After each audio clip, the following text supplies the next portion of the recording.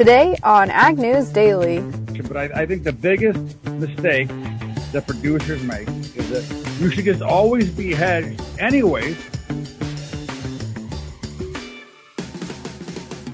Good afternoon, ladies and gentlemen, and happy Market Monday here on the Ag News Daily podcast. Delaney Howell joined by my co-host, Mike Pearson.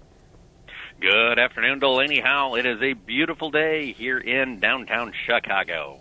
It is a beautiful day here in central Iowa, Des Moines as well. Well, it's a shame it is probably still too wet for most of our listeners to be out in the fields after those torrential downpours that came across so much of the Corn Belt over the weekend. Yeah, I saw people getting 4, 5, 6 inches of rain. Yeah.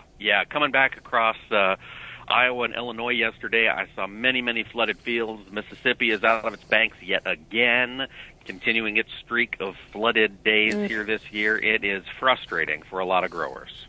It is extremely frustrating, and I chatted with Dr. Scott Irwin of the University of Illinois this morning, and we'll play that interview later on this week, but we chatted about that impact that it's having on our Corn Belt friends. All right, well, stay tuned. We'll probably play that on Wednesday, don't you think? I think so. Excellent. Well, before we get into our full-on Market Monday interview, why don't we talk about I gotta have some soda. I gotta have some caffeine in my veins to get my head get you pumping here, Delaney. Yeah. Yeah, I tell you what, I need another soda. Why don't we run through the news? I would love to run through the news. I will start it off here with some pork news. Got 2 pieces of pork news, actually. The first one here being JBS, of course a huge packing plant facility. JBS USA is planning to eliminate the use of the Chinese banned growth hormone ractopamine during its pork producing operations because they are expecting huge demand increases for China as African swine fever continues to plague that country, and have said that they are going to follow suit and confident that their own pork production will thrive without using ractopamine, and confident that this will be a good long-term decision to be able to use that marketplace. All right. Well, we knew this would come one of 2 ways. Either we would start to see American producers rein in the use of Racto in our own herds, or we would see China accept ractopamine, but I guess might as well get out ahead of it and cut back usage. Yes, absolutely. And as I mentioned there, I had 2 pieces of pork news. I thought this was absolutely fascinating. I don't know, Mike, if you have seen this on Twitter or anywhere that's being shared. Is this polar bear pigs? Yes! Polar bear pigs. Break it down for us, Delaney. Tell us what we're talking about. So, African swine fever, we know it's impacting China. We know they're having to cull a lot of hogs. So, in reaction to that, we are seeing some Chinese pig farmers raising pigs to be as big as polar bears to bulk up the size of the pigs they're selling, anywhere from around 1,000 pounds, 1,200 pounds, about the size of a black rhinoceros. And then it sounds like it's paying off because these pigs sell for more than 3 times the average pig price at about $1,399 for these large piggies. Well, and it makes sense because you're selling 3x the pork. You're going to get paid 3x the money, I would think. I think so. They usually are weighing about 310 pounds, and now they're weighing almost 1,000 pounds more than that. I would be curious to know about flavor. I'd be interested to try a pork chop from one of these massive porkers just to see how it compares to conventionally bred, conventionally raised hogs. Because I got to imagine there's going to be some sacrifices in some way when you're raising animals to be that large. You would think so. And I would be curious to know how much of China's infrastructure can handle these larger sized pigs. I mean, you're getting up to... Where's the slaughter plant that can hang a 1,300-pound animal? Yeah, you're getting up to like steer size now. Yeah, or bigger. Or bigger, I know. That's crazy. That's just insane. I didn't know a polar bear was that size, but I guess that's the comparison they're using, but... Yeah, I didn't either. See, we're learning all sorts of stuff here. Oh, yes, all sorts of stuff. Well, as long as we are talking China, we are going to be talking China a lot this week, Delaney, as I'm sure you are aware of a lot of other lists. Gosh, I tell you, I literally am going to need another Mountain Dew. a lot of our listeners are aware, the trade talks are kicking off this week between the U.S. and Beijing. Today and tomorrow, we are seeing basically assistant-level trade talks. There are about 30 Chinese officials led by the Vice Finance Minister Lau Min that have come into the U.S. Trade Rep's office for 2 days of negotiations. Basically, they're not talking to Robert Lighthizer yet. They're talking to the staff. So this is the staff of the Chinese Vice Premier Liu He meeting with the staff of Robert Lighthizer, kind of getting the little details out of the way, because then on Thursday, the real trade talks kick off between Liu He, Vice Premier of China, and Robert Lighthizer and Treasury Secretary Steve Mnuchin. Those are going to get together, and we're going to start to see what can come out of this trade agreement. Now, there were some headlines about this over the weekend. There was a report by Bloomberg that China is apparently backing away from its initial, not agreement, but discussion to hold broad-scale trade talks. The story now is that China really wants to negotiate some smaller, more targeted trade negotiations first. Basically, they're thinking that with this impeachment process or inquiry or whatever the heck you want to call it going on in D.C. right now for President Trump, the Chinese are feeling they are in a better negotiating position as this goes forward, and they're going to kind of drag their feet a little bit. So we'll see what actually gets worked out here as this week drags on. Yeah, and I'm wondering, too, if maybe they took a card from the Japanese deck when they saw kind of the more piecemeal trade negotiation that seems to be going on there. Right. So I'm sure they're watching all of these things, and we'll just have to wait and see what actually gets talked about, and if there is any additional soybean or pork purchases to come about, maybe as a good news gesture through the end of the week.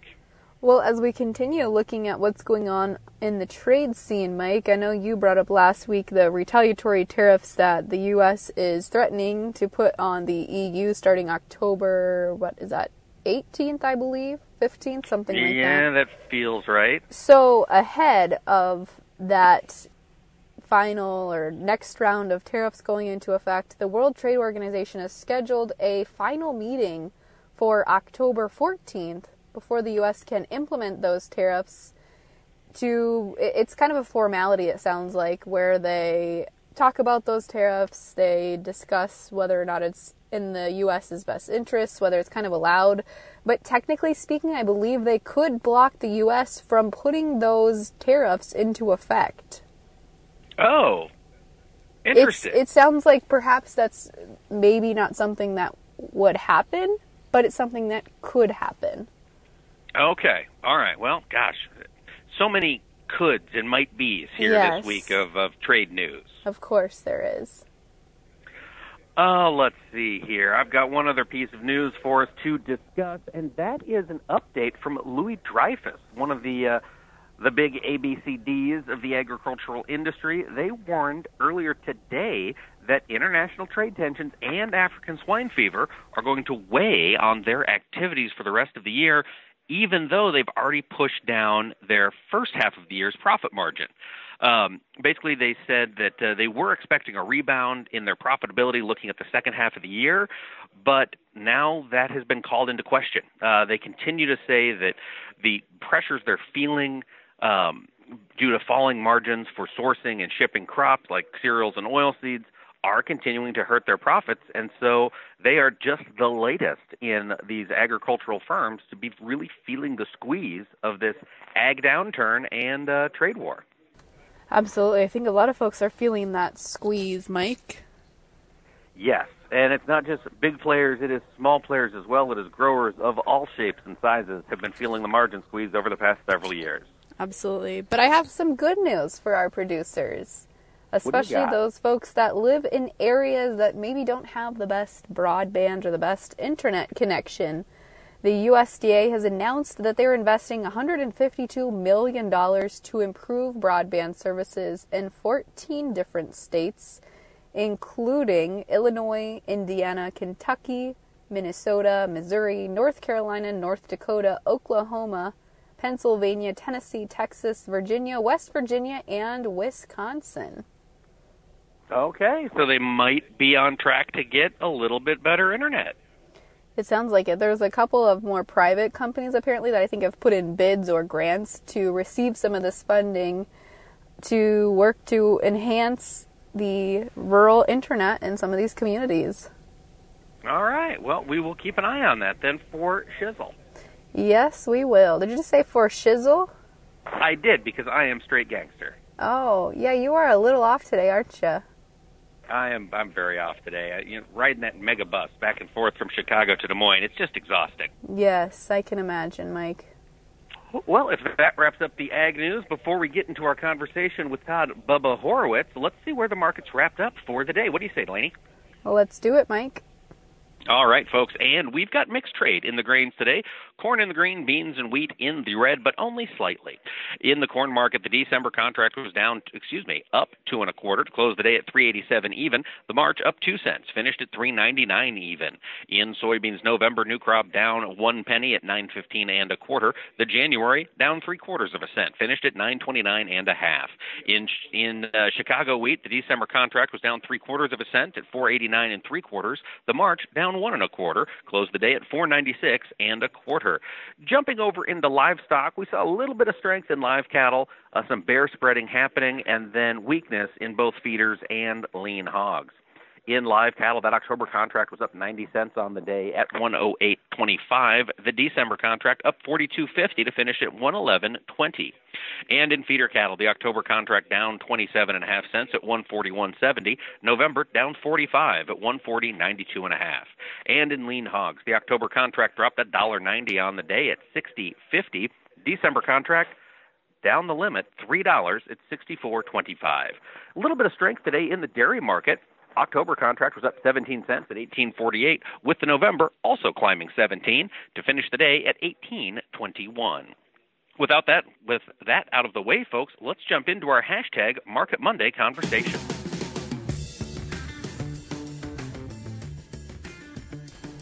Well, for today's Market Monday discussion, we've got Todd Bubba Horowitz from BubbaTrading.com to chat us through the commodity markets. How you doing today? I'm doing great. I mean, listen, it's another day, right? It's quiet. It's trade is slow, but it has been a little bit wild. So we'll see what happens. That we will. I want to chat here just for a second to kick it off with. We've got another report coming out this week with the October WASDE. Do you expect to get any surprises on that report? Well, I don't know. You know what? Honestly, I am not a report. I've never read a report in my life. I could care less. Everything is determined by the price action, and I think that what we're going to see is we've already started rallying in the grains, and I think that you're going to see more of that. Now, again, today they weren't higher, but I think you're going to see more of that. I think the bottoms are in. I think we've got a very big rally coming because we're going to find out, I think, based on the price action, that there's going to be some disappointments to that report to what people were expecting. Interesting. So we will keep an eye out for that on Thursday, but I want to bring it back to today. Todd, we saw hogs go limit down. Is this all just fear that perhaps this Chinese trade deal won't come through? Well, we were pretty bullish the hogs, and of course, obviously, I have to reevaluate after today, but I would never sell down into limit regardless.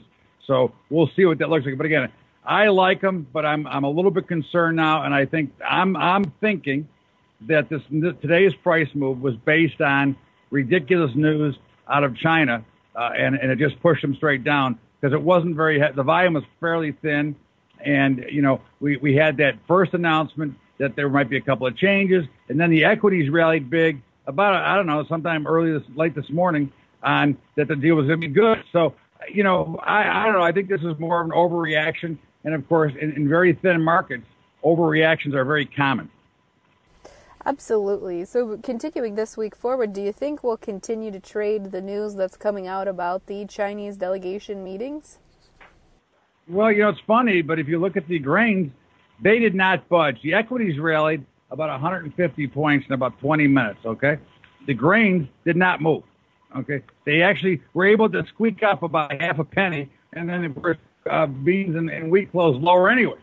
So, again, this is the issue that we're dealing with, and when you have very thin and lightly traded markets, basically one big order will push them anywhere they want to go, and that's, I think, what we're going to continue to see. But overall, I think that, again, I still stand by the grains look great, and I think the meats look good too. My only concern is the hogs. Well, let's talk about the grains looking great then. Bub, when you look ahead to the future, particularly this December corn contract, are we going to see this sucker make a rally to $4 before expiration? I think we're going north of $4. How's that? I think we're going. I could see, based on the things that I look at, I could certainly see corn going to $4.20. Okay, this December's corn. I think it looks really solid, and I think you're going to see a nice little pop here. I think the action after last Monday when we had that real spike high, we really held ground extremely well. So to me, this is just some more base building, and I think the next move will push us up to about the $4 level. We failed right where we should have, and I think once we get there, I think it'll be not much longer till we get to about $4.10, $4.20, and possibly higher. Todd, I think a lot of producers who didn't maybe market this summer are kicking themselves for not taking advantage of that 470, 473 range. Is there any reason to indicate, maybe not the December contract, but looking out into the future, maybe March or other deferred contracts that hit that target high again? Or is that number completely out of the question at this point? Well, I don't think. First of all, I could never predict numbers out of the question. I can only look at it one spot at a time. But they're never out of the question. But I think the biggest mistake that producers make is that you should just always be hedged anyways. And I mean, I'm talking about a hedge that doesn't limit your upside, because we never know how high they can go, right? We never know. Nobody announces the next big market.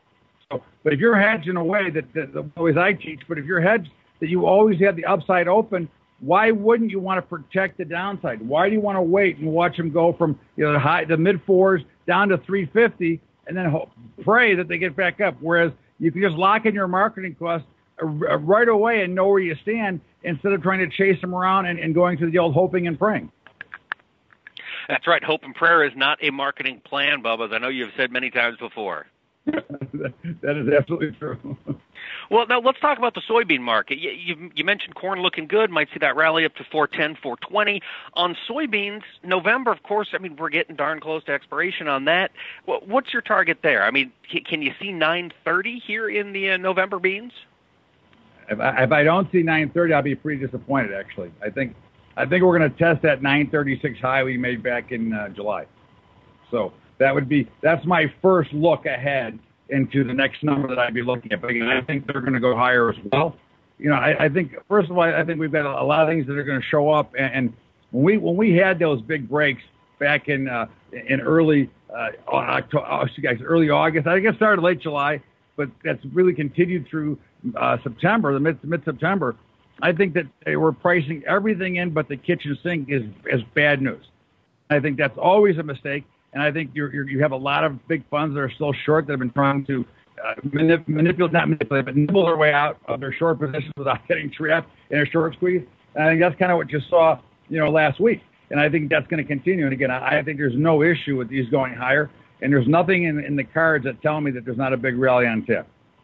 But I've heard from some folks as much as $1 to $1.10, $1.15 that some people are expecting to see in the soybean markets. Is that out of the question? Or I mean, I know you said you don't like to cap those upward momentum rallies, but does $1 seem too much? I don't know. All I can tell you is that I can only mark the markets one spot at a time. And again, could it go there 100%? I mean, we can go anywhere. But for now, I've got to worry about, can it get to the next level? And if we get through that, then I'll worry about the one after that. I'm not going to sit here and plan and hope that it gets to that next level up. I'm going to sit there and watch it one level at a time based on all the work that I do and know that I'm in it. So it doesn't matter. I mean, I'm in the market for I'm long and I'm prepared for it. So if it does do it and it goes right through my numbers, I'm going to be participating anyways, which is the other side of the equation of why the producer should be hedged, because you don't give up the upside. Again, we don't know when the next big market is. Maybe this is it. Maybe this is just the start of it. Do we know? We never know. And that's always an issue. Let's talk about go ahead, Delaney. I was just going to say, as it sits today, Bubba, are you more bullish or friendly the soybean market or the corn market? I think I'm equally friendly, actually, corn, beans, and wheat. Okay? I'm pretty friendly the whole space. Now, if you force my hand and pick one, I think corn is gonna make the bigger percentage move. Okay, but of course, if you're trading them equally, 20 cents in corn or 20 cents in beans is the same thing, right? So we'll see. I like them all. If you force them to pick one, I think probably corn is going to make the bigger percentage move. Well, you like them all, but Bubba, wheat is a tough market to love right now, especially out in KC in Chicago. What is it about the wheats in particular that have you a little bulled up about the future? Well, take a look at it. I mean, we made lows at 450 basically back in early September or late August, and we came up and made a higher low, and now we're making another higher low, and we're holding at 485 level. I mean, we tested 501 before failing. There's no doubt in my mind this is going to 530. Okay, if not higher than that. These are the levels that I'm watching today. Once we get through 5, I think we go to 530. And again, I can only look to those numbers. And again, could we get into the 6s again next year? Yeah, we could. I mean, again, I'm seeing a lot of big things happening overall in these markets, but the best thing that I can look at is always the price action, and the price indicates there's a lot of bullish action underneath the markets. Okay, well, a quick follow-up then to that, Bubba. We've got 530 basically trading in the Dees 2020 Chicago wheat. We're at 528.25 with the close today. What would be the ideal hedging strategy in your mind to lock that price in and still leave the upside open? Well, you have to use there's a couple different variations, but one that I would use is using use a 1x2 put spread. So you're covered to the downside, and you can determine the exact cost of where your hedge kicks in, and if it goes up, you make dollar for dollar. So you miss none of the upside moves, but if it goes straight down, you get paid off, and you know where you're out at, and if it turns around, then you gave up a little bit of your potential profit. But again, you never give up the voluntary upside, because when most guys go out there and they'll sell a call and buy a put to finance it, that's ridiculous, because you're giving up the potential, okay, of a big move. And how many times have we seen these guys get stuck short because they couldn't produce enough, although they sold enough to produce what they thought they could produce?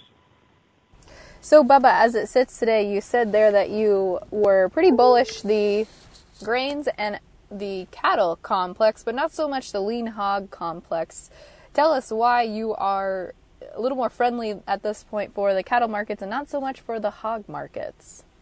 Well, I think when you look at cattle, if you look at the fat cattle first or live cattle, I mean, the Tyson fires was actually one of the greatest buying opportunities in a lifetime. Okay, so the minute that came out, I knew it's time to start to look to be a buyer, and of course it was. And now we've come back and tested all the levels. We filled up all that room, and we're right back where we were when cattle was very bullish back. If you're looking at December, around 110, over 110, and we're holding these upper levels, which to me is extremely bullish. And again, I think that selling is always way overdone, because there was a lot of forced liquidation in there, which is always a problem, but it always creates a great buying opportunity if you understand what's going on. And of course, feeders, they've done basically the same thing. They've recovered all their losses. They actually tested, the recent highs, and now they're pausing and they're going sideways, which is, again, sideways action is always bullish if the prevailing last few months or weeks were up, and that's where we've been. So again, I look for it to go higher, and then when you look at the hog markets, I mean, again, they were very bullish, and they were at the bottom in the consolidation. Now, today, they broke through the bottom. So again, we'll see tomorrow morning, right? I can't right now. I would never sell. And if they go down limit again, I'm not selling tomorrow either. Okay. Again, if they go down, I'm gonna let them go down a little bit, because they're gonna bounce at some point and give me a better exit, even if I'm no longer friendly. But if they can bounce back in and get back over 66 in December hogs, then to me, we're probably going to go up and test the mid-70s. So that's how I'm looking at it. And it's hard to say, because when markets go limit down, it's hard for me I'm not going to sell for sure, okay? So I just have to wait and watch the price action. But it's certainly a down limit move that breaks through support is not bullish unless it immediately reverses tomorrow, which we've seen that happen a lot in hogs recently, that they have had a lot of very wide trades and a lot of action. Absolutely. Bubba, before we let you go, I know that you are also a metals futures trader. Tell us your thoughts here on the metals complex, both gold and silver, given all this volatility we're seeing in the equity markets. They're going lower.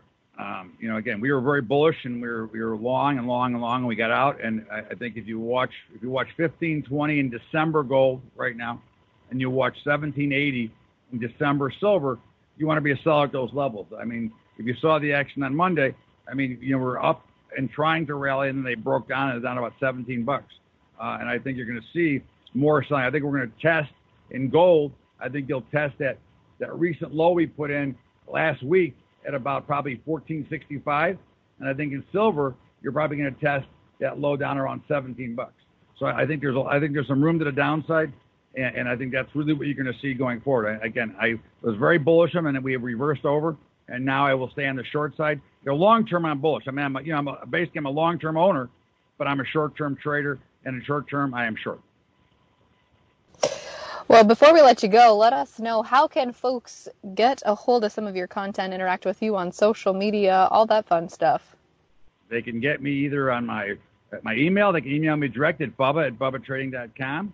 They can go to my website, which has a special section for producers, at bubbatrading.com. And, of course, I'm Bubba_trading on Twitter. And that is all my social media. And, of course, again, I look forward to hearing and helping anybody out, because this is what I love to do. Well, again, a big thank you there to Bubba Horwitz, but do be sure and connect with him on social media if you don't already do so, or check out his commentary, the Ag Report, on the Global Ag Network website. You can head there, globalagnetwork.com, and find a lot of great content, including commentary, podcasts, videos, articles, and more. Fantastic. Be sure to check all that out, folks. And you can always interact with us on social media. Just search for @AgNewsDaily on Facebook, Twitter, and Instagram. Connect with us. Let us know your thoughts. And with that, Delaney, should we let the listeners go? Let's let them go.